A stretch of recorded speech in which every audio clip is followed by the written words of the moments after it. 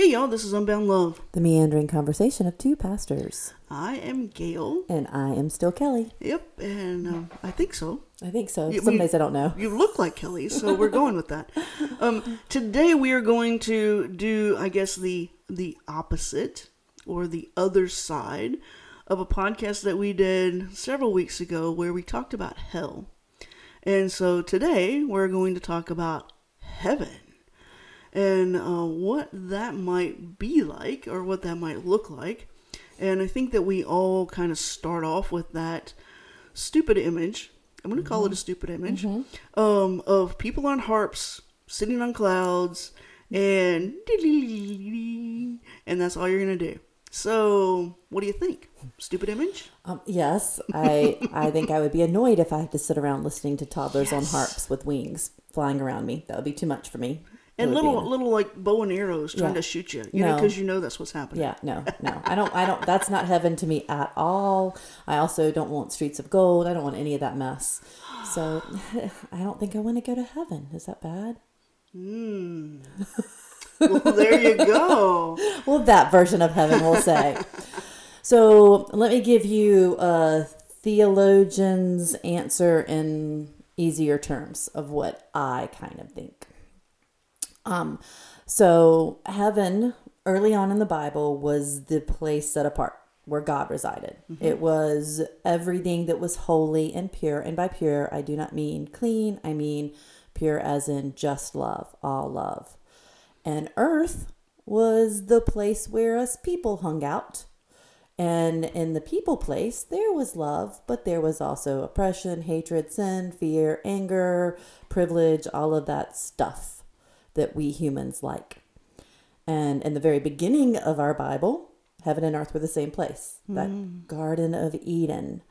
And then I kind of think Eve and Adam were like, I think we could do something here. We could remodel a little bit. So they ate of that tree of knowledge and they said, we want to co-create heaven. We want to, create our own heaven. And God said, okay, give it a whirl. Kicked them out of the garden and said, y'all go for it. Try your best. I'll give you some advice when I can, but just try it. So we have spent all of this time trying to recreate the garden. We're trying to build the kingdom of God here on earth, make it as it is in heaven on earth. And that's basically what our whole scripture is about. How do we make heaven?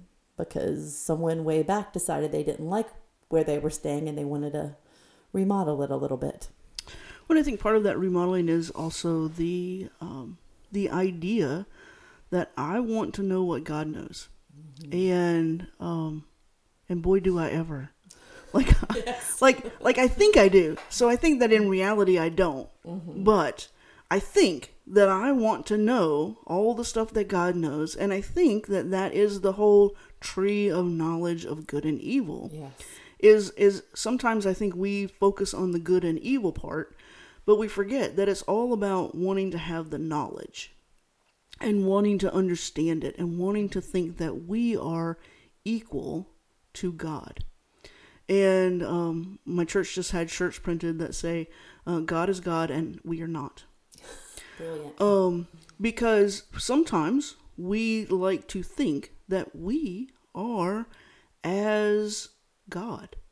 We are little gods ourselves, and that we somehow control the knowledge, we control the world around us, or we want to. And in that, we are taking from God something that is innately God's.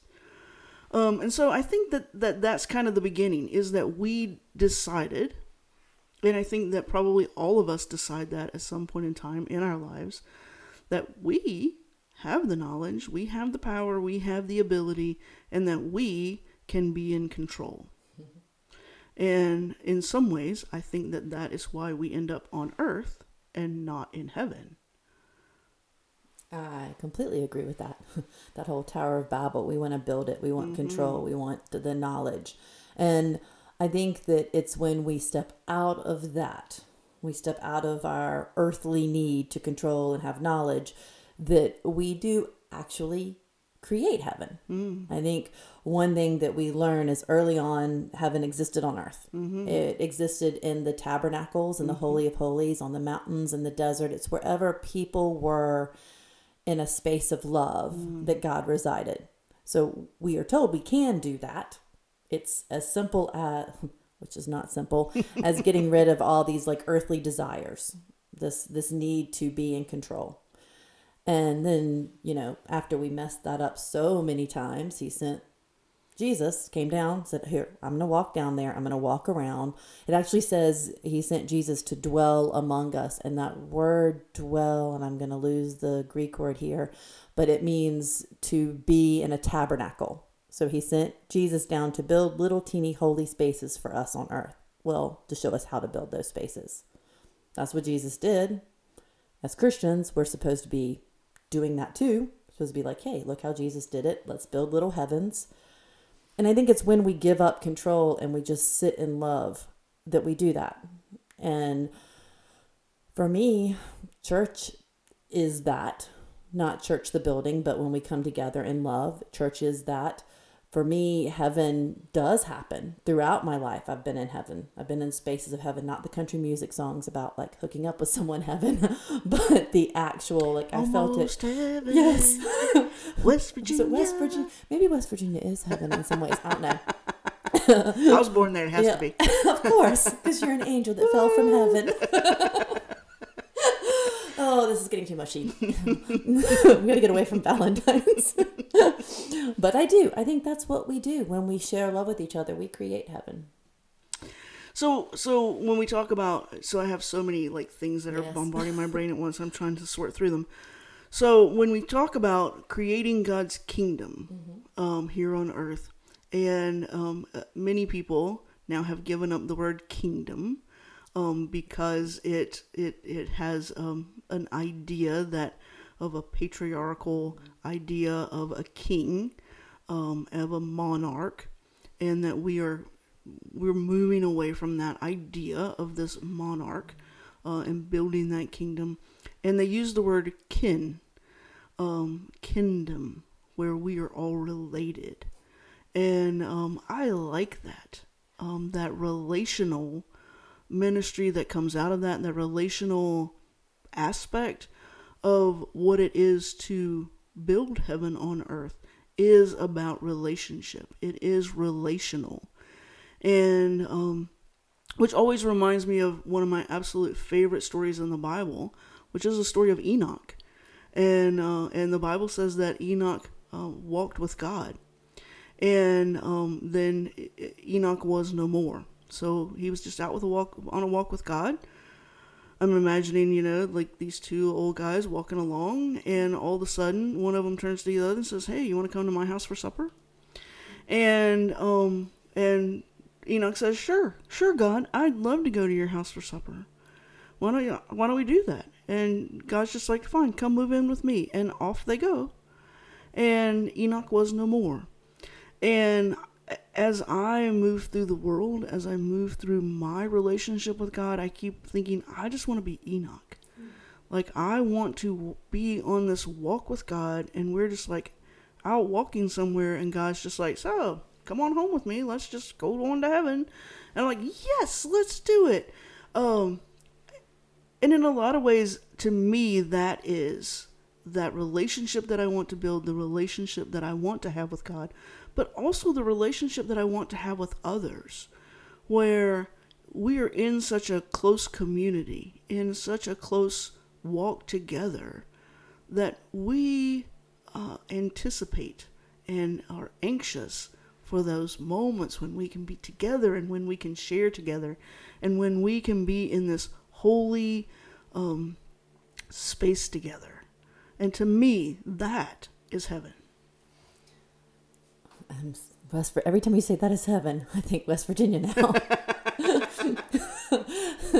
So I think that's the target. I think being in communion is heaven. And I think that's part of why one of our sacraments is communion. It's a time when the Spirit is, moving around and through us, where Jesus, God, they're all present with us. That's the point of communion.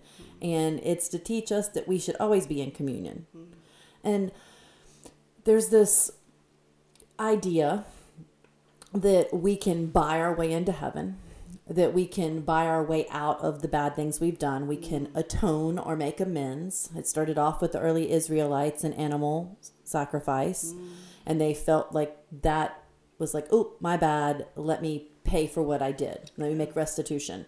And then we have this idea that Jesus comes along and he's showing us how to do these heavenly spaces on earth. And then some people don't like that he's doing that, so they have to get rid of him. But then in his death for Christians, but it also happens for the Jewish people close to the same time as when the temple's, a little bit after when the temple's destroyed, that the idea of animal sacrifice is no more. That our job isn't to go, oops, my bad, and pay for it or atone for it. Our job is to do what Jesus did, to stop focusing on what we did bad and atoning, but to focus on moving into a place where we don't do those bad things anymore that we have to atone for, that we start being kind and compassionate and empathetic and caring and loving and feed and heal people, that we need to focus on that instead of going, oops, my bad, how do I repay my mistake? So we, as Protestant Christians, let me clarify that because there's different beliefs, but as Protestant Christians, we believe that there is nothing we have to do to get into heaven. Like once we've lived a good life and we've done just done it, that we'll end up there one day. But we also are called to kind of help build heaven, like to be a part of it. It's not our job. We don't have to do it to get into heaven, which is kind of confusing, but I want to do it. I want to have heaven in my lifetime here on earth whenever I can get it, wherever I can get it.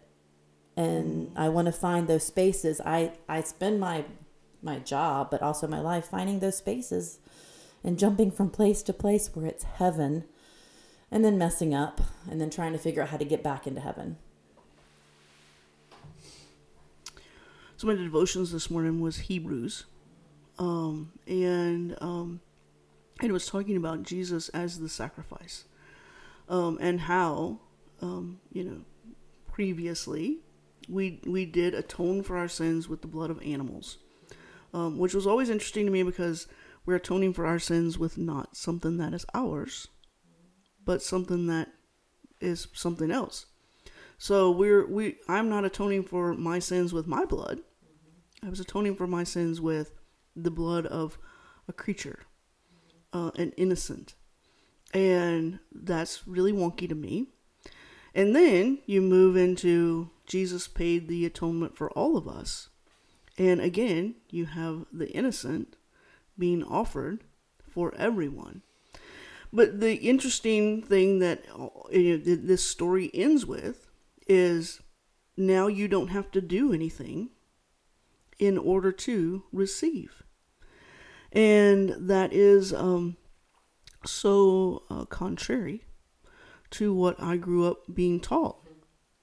Because I grew up in an evangelical conservative faith, and in that faith, in that idea, it was a bit all about what you do and what you have done and how you are doing it, and did you check all the boxes to be able to say, I'm going to heaven at the end. And instead of focusing on what you're doing now to create heaven, it was always focused on how are you checking the boxes in order to get to this place later. And so it was a total shift in my belief system and in my mind to think about how am I creating an earthly heaven, a heavenly earth, instead of just checking the boxes in order to get something later. And so I kind of liken it to something that I do with my diet sometimes, like I love chocolate way much, and I'm also diabetic, and so I have to check all my little boxes of all the things that I've done today or that I've done for the week, and then I get the reward. Here's some Oreos, here's a little Debbie Swiss cake, here is some chocolate, Here is something that you love because it is a reward for checking all the boxes and exercising and eating good and not drinking soda and and then, reward. And sometimes I think we get into that mindset in our Christian walk, is that we are just checking boxes. Did I go to church this Sunday? Yes. Did I not kill anybody? Yes. Did I, and it's really those big broad strokes that we want to check boxes of. It's not the little minute things. It's not the changing of heart that we check the box in. It is, I am doing these broad stroke things, and I'm giving myself great praise for it. That's very true. It's a checklist, and it is a list of things you can't do, things that'll keep you out of heaven, which blows my mind. It's so confusing. There's a song we used to sing in like vacation Bible school and church camps that every line was a way you couldn't get to heaven. Like, I can't get to heaven on roller skates because I'll roll past those pearly gates. And then the next thing was, all my sins are washed away, I've been redeemed. And it was so confusing because it was all of these things that you could do to mess up getting into heaven, and then, oh no, it's okay. And I think instead of realizing the funny juxtaposition and how it wasn't true, we all kind of internalized like, oh, what? Like, I was like, if I die in a roller skating rink, am I going to miss heaven? And I roller skated a lot as a kid. But like, we do that. We say, because of like, you have murdered someone. It's hard in our brains to wrap around that someone who has done that can wind up with God. But that's what our scripture tells us. It tells us no matter who you love, no matter what mistakes you do, no matter what, you can end up in this heaven that we all build together. And that you're welcome, that you are there. And that is so hard to let go of, especially when we want to have this privilege thing where we think we're better than others. It seems so easy to say we're better by saying, I'm going to heaven and you're not, which is the opposite of what we're supposed to do to create heaven. But we want so bad to know who's in and who's out, like a club. And gets to the point that we confuse ourselves and we miss the whole point. Yeah, we fall into that heaven club. We think we equate church with heaven club. And in heaven club, we get to decide. This person is in, this person is out. And I sometimes look around and see people who think they're in the heaven club, and they are horrible gossips. They are murdering people in their heart daily and murdering people with their words daily. And yet they believe that they are like the gatekeeper of heaven club. And that's hard to swallow. It's hard to see being lived out. And I think that sometimes we get so caught up in that external, what we can see about other people, that we think that we are the gatekeeper of heaven club. And we're not. And as, as Methodists, we believe in grace. And grace is a prevailing idea. And grace is a prevailing idea in many ways. One of my favorites is prevenient grace, that happens before we recognize that we need grace and before we even acknowledge that God is offering us grace. This prevenient grace that just abounds in our lives before. And I love the idea of God loving us and giving us grace before. So you haven't shown up at Heaven Club yet. You haven't, you haven't done anything to earn it. You haven't done anything to get it. It's just there. Sort of like breathing air. You haven't done anything to get it. It's just there. And I think sort of like air, there are things that we can do to push God away. Like we can cut down all the trees and the air stops to be like clean and stop, we can pollute it with all kinds of crap. And so there are things that we can do to muck up the air, just like there are things that we can do to muck up our relationship with God. But God comes to us in this pure oxygen that we didn't do anything to get. It's just there and we just get to breathe it in. I took my mind on a whole trip back to the garden. Yeah. In the garden, we were just hanging out with the animals. We were eating whatever. And with God. I know. And God was just chilling with us. Like, we're all there. And I think as we cut down the trees, I think as we pollute the garden that God said, okay, you tried, that we are really messing up. Mm-hmm. Because part of the new garden is living at one with creation. Mm-hmm. If God is creation and we live with one with God, we live with one with creation. So we have a very complicated job to do. Would be much easier if we just gave it over and said, okay, show me how to do this. If we spent more time in prayer and less time in trying to figure it out, maybe. I don't know the answer right now, but I do know heaven when I see it.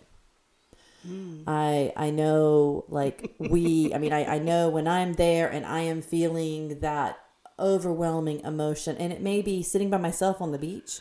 It may be in the middle of our friend Randy has feast gathering, and all I can think of is sitting at the tables with people from all walks of life, with no need to discuss what you do for work, what you do for a living, just being in a space and singing songs and eating food.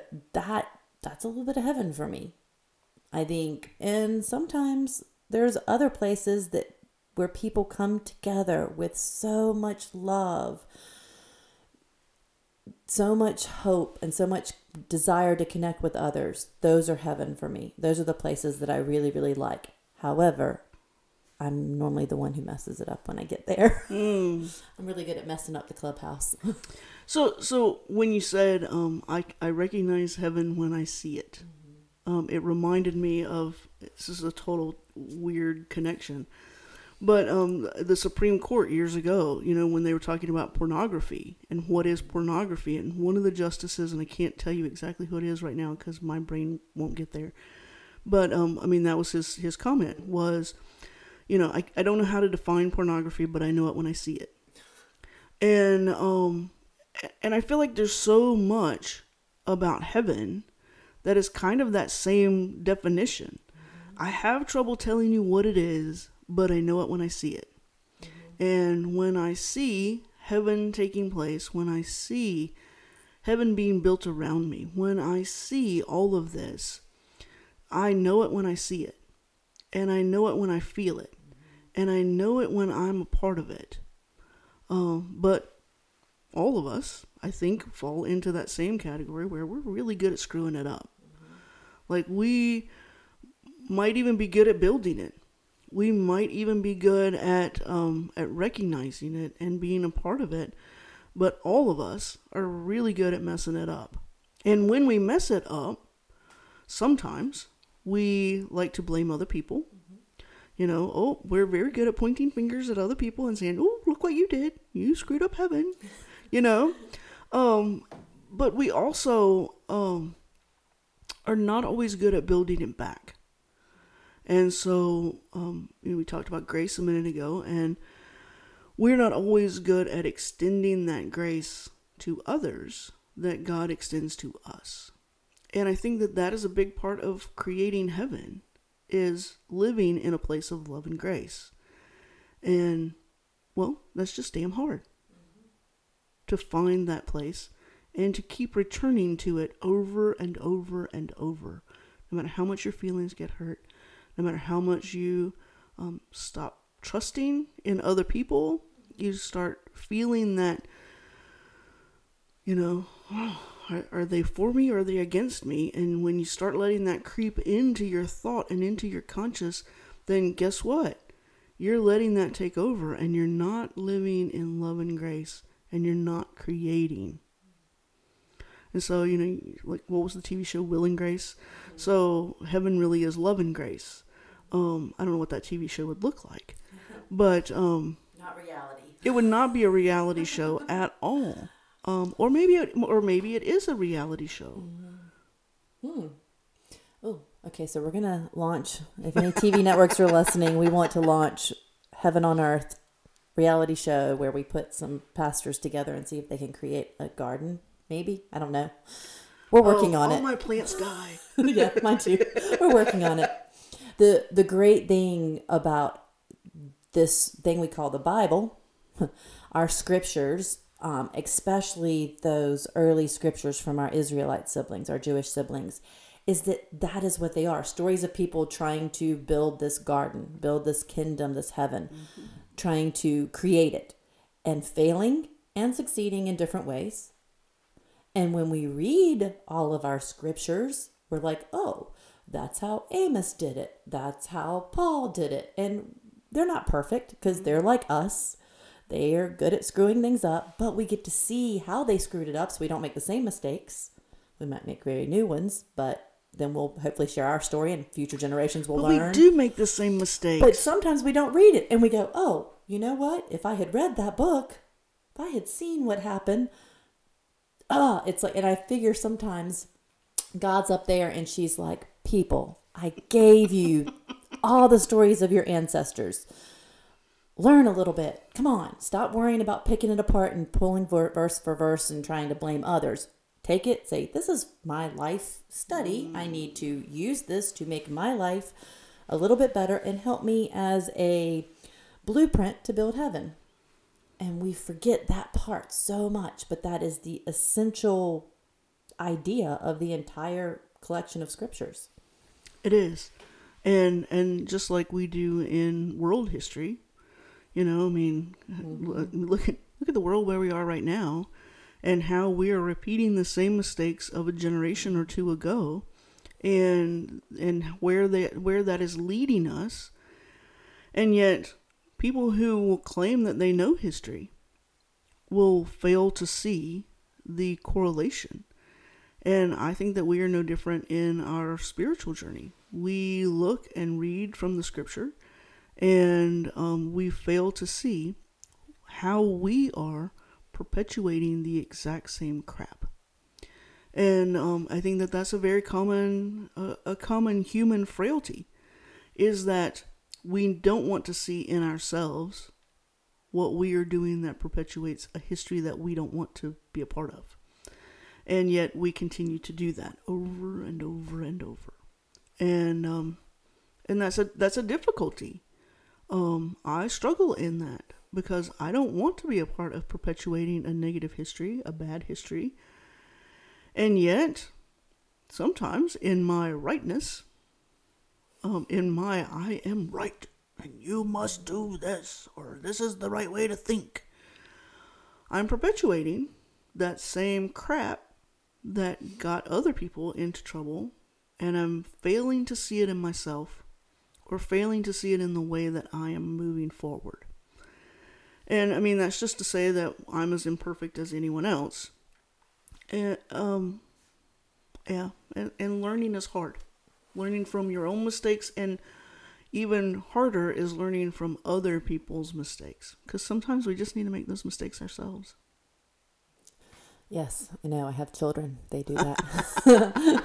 Even though I tell them over and over again, actually, no, my children are perfect. I think I'm gonna throw Paul in here, because I wanna. There's a lot of controversy about Paul. Paul was a human being, and he and many people who throughout our scriptures, but he thought he was going to realize this garden on earth. He'd said Jesus was just here. We're going to start this church, and then everyone in the world's going to be part of this garden, and it's going to become perfection. He didn't think the end of the world was coming with fire and all of that. He thought that they had all the tools necessary to build the kingdom, the garden right here, and he was going to see it, and everyone was going to see it if we just did it right. And then he made lots of mistakes. He started getting frustrated, I think. And so then he started just throwing whatever he could at it, like slapping paint on the walls. He was like, okay, maybe if we don't do this, maybe if we don't do that, maybe. I think he kind of felt the burden of how hard it is to make people just love each other and put everything down. I think he thought in the beginning he was going to do that. And then he saw as he went along how hard and difficult it was. And I think we do that. We set out on this path when we have this justifying grace, is what we call it in the Methodist faith, where we make the choice to walk with God and to build the kingdom. we set off with all this gusto, and then we get exhausted and frustrated. And there's a cycle. I mean, in pastoral life, in Christian life, I think in many other faith walks, where, like in Buddhism, where you think you're going to build this perfect, peaceful place, and then something comes crashing down, and eventually you just get so frustrated that you do step away. You do say, okay, I give up, and you have to find your way back in. And it's okay. I mean, I think it's okay. Like with everything, if you're building a house, you don't build, round the clock. You take breaks, you sleep, you take Sundays off, hopefully. We have to do that because it is hard work. Building heaven is super hard work. But I think when we go back to thinking about Paul, I struggle in Paul sometimes, except when I realize that Paul was human, and Paul was writing a lot of Paul's opinion, and not just writing, and here we get into this inerrancy discussion, which is a whole different discussion. But, if you believe that the Bible is inerrant, that there are no errors in this, then you take Paul's opinion and you somehow make that gospel. You make that an absolute, positively, no doubt about it, this is the truth from God, because that's Paul's opinion. And I think that that's a big struggle for a lot of people, is recognizing where the opinion is and where the fact is. And I think that's a struggle for all of us in our own lives. I don't think any of us are particularly good at looking at our own lives and saying, here's my opinion and here's the absolute fact, and I need to live into the absolute fact and give up my opinion. None of us do that well. Maybe some people do that well. I don't do that well. And I think that maybe because we all think that our opinion is somehow gospel. Like what we want, what we think. And that's one of the reasons that it's so important for us not to live in echo chambers, where we only spend time with people who are echoing back to us what we believe, who are just echoing back what we think, but that we are in places and spaces where it challenges us to think differently, to look differently, and to hear words differently. And I think that's a part of creating heaven on earth. I mean, yes, heaven comes when we love each other and love each other well. Heaven comes when we are working in a place of love and grace. Heaven comes when we are able to do that. If it were easy, heaven would already be happening. We would all be walking around in a garden. We would all be, walking around in a garden with God. And it would be beautiful, and the air would be clean, and it would all be perfect. If you look out your window today, that's not what you're going to find. It is not this perfect world where we are all walking in clean air, where we are all walking with beautiful trees and lots of fruit and whatever. It's all plentifully available. Milk and honey. Milk and honey. For some reason is very available. Yes. But you think about that, this is sustaining things. And you think about, in the ancient world, what was milk and honey? Honey, that's the sweetener. It's what makes life sweet. It's what makes life savory. It's chocolate in the ancient world, y'all. And, so chocolate is free flowing in heaven. Oh, suddenly I'm really all about it. Yeah. No, seriously. I want to go to that heaven. Chocolate fountains everywhere. So it's an important thing to think about, is that, it's hard for us to get out of our own heads. And that's a part of creating heaven, is getting out of ourselves and into love and grace for all. So let's talk about Peter and the pearly gates and all of that stuff. Ooh, because I love them. Everyone wants that to be like a whole book in the Bible. Like, this is what the Bible says, that you're going to walk up. Peter's going to have a checklist, go over what you did. I love watching. Check-in. Yes, it's check-in. And if you either get in or you don't. And if you don't, you go down a chute or an elevator. Or I love the whole idea of The Good Place, like the TV show. I've watched it a couple of times just because it plays with all these ideas. But the pearly gates, the golden streets, the cherubs, which are not what angels look like at all. Maybe we should do a podcast on what angels look like or what angels are. But all of that comes so much later. That's like medieval through Renaissance times, when painters tried to depict what they thought heaven would look like to them, what they felt like the clouds and the sky and the, togas that everyone wore. This is what heaven looked like to them, but it is not from the Bible. And the idea that you check in after you die also is not biblical. It's not scriptural. It's an idea that's been placed on this idea of heaven that has taken over the scriptures. It's taken over our ideas because we see it in paintings, and we see it, we think those paintings are like reality. But in truth, there are no pearly gates, which I'm good. I won't roll past them. I guess that's good. Peter's not waiting to say yes or no, thumbs up, thumbs down. Peter doesn't have control over that. God has control over welcoming his children back. God says in her sweet voice, y'all are all welcome. I think she's Southern, maybe. Of course. Y'all means all. Yeah. That Peter doesn't have any part of it. Peter's going to be standing there beside you and me going, oh, this is cool. I'll hit the chocolate fountain with you later. Mm-hmm. And I want to make sure that we understand that the image that was put in the pictures of your Bible doesn't come from the Bible. It comes from much, much later on. Mm-hmm. I used to, when I lived in the evangelical world, I always thought that, we would get to heaven, to the pearly gates, and basically Peter or whomever is there to say, do you get in, you don't get in. And you would be ushered into this movie theater, and you would sit down in this movie theater and this big giant screen, and you would get all of the clips. So here are all the highlights of everything that you've ever done, good or bad. And here is the reel of your life. And it's all playing up on this screen. And then, when it gets to the end, the curtain moves away or the screen rolls up, and there is God. And God says, you're in. You're out. And, that is this final pronouncement of what you have done throughout your life. And there's great fear in that, y'all. Even, when you start to run through your mental checklist, all the good things that I did, all the bad things that I did, do all the bad things outweigh all of the good things? Where is the balance of that? And then you get into that kind of legalistic, the justice woman, whatever her name is, and she's holding this little scale, and it's like, which way do you go? Is it balancing this way or that way? And there's this great fear, and I think that a lot of people still live in that fear that this is how you are going to be judged. And when you see God judging you that way, again, you erase every bit of love and every bit of grace.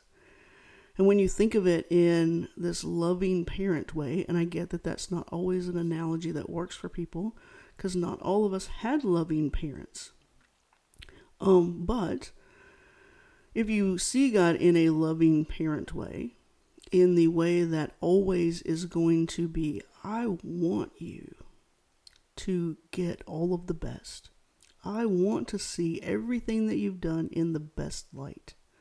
I want to see all of this through my loving eyes and through my eyes of desire for the best for you always. I think you see even that movie screen looking different. Because, there's a lot of stuff. But if you look at it through the eyes of love and grace, it looks completely different than it does if you look at it through the eyes of strict judgment. And I don't see anywhere in the scripture that we see a God of strict judgment. We see a God of love and grace and a God that says, yeah, you totally screwed the pooch on that, but I redeem you. And I'm going to, how often does God say, I'm going to change your name? and I'm going to build a nation out of you because you are total shit. But I made you good, and I am calling you good, and I am making a nation out of you. I mean, we see that over and over in the Old Testament. You did exactly what I told you not to do, but I'm going to redeem you, and I'm going to live into grace, and I'm going to build out of you something wonderful. So basically, if anyone has told you that you are not going to heaven because of XYZ, you are not going to participate in this end of the world as we know it, in this place of love and happiness and flowing milk and honey, and everything is finally okay. They lied. Mm-hmm. And there are many, many pastors across denominations that will tell you they will see you there. And I think you have two choices in this life. You're going to have heaven open to you no matter what you choose, no matter what you do. But you get an opportunity to experience it here. You get an opportunity, and it doesn't mean you have to checklist or follow. It means you have to wrap yourself in agape, this awe-inspiring, overwhelming love that doesn't judge the person in front of you. That's a moment when you get to spend in heaven. And I'm going to throw one thing out there that is going to maybe complicate things, but just think about it. If heaven is love, if heaven is the absence of oppression, greed, anger, fear, frustration, privilege, all of that, then there are many opportunities for us, along with our Jewish, Muslim, Hindu, Sikh, Buddhist, atheist, all of our siblings, to build that here, to build that together, and to be in heaven in moments together here on earth. It is not a club that's held by anybody. It's a club that God says, I love you all, and they open their arms and welcome us all. Amen. We've come to the end of our time here, y'all. And so I'm going to let Kelly give you your challenge, which I think is probably pretty obvious after that. But we love y'all, and we want to build heaven with you. And so if you want to know how to do that, if you want to come and be a part of building heaven with us, it's in the show notes to how to send us a message, how to connect with us. And so we truly want to know how to build heaven with you and how you can come be a part of building heaven with us. And this week, just find a moment to build heaven. Just find a few moments to set aside with someone around you, to listen with empathy and compassion, to learn and grow in just a moment. 5 minutes of heaven. Find it this week. See y'all next time. Bye.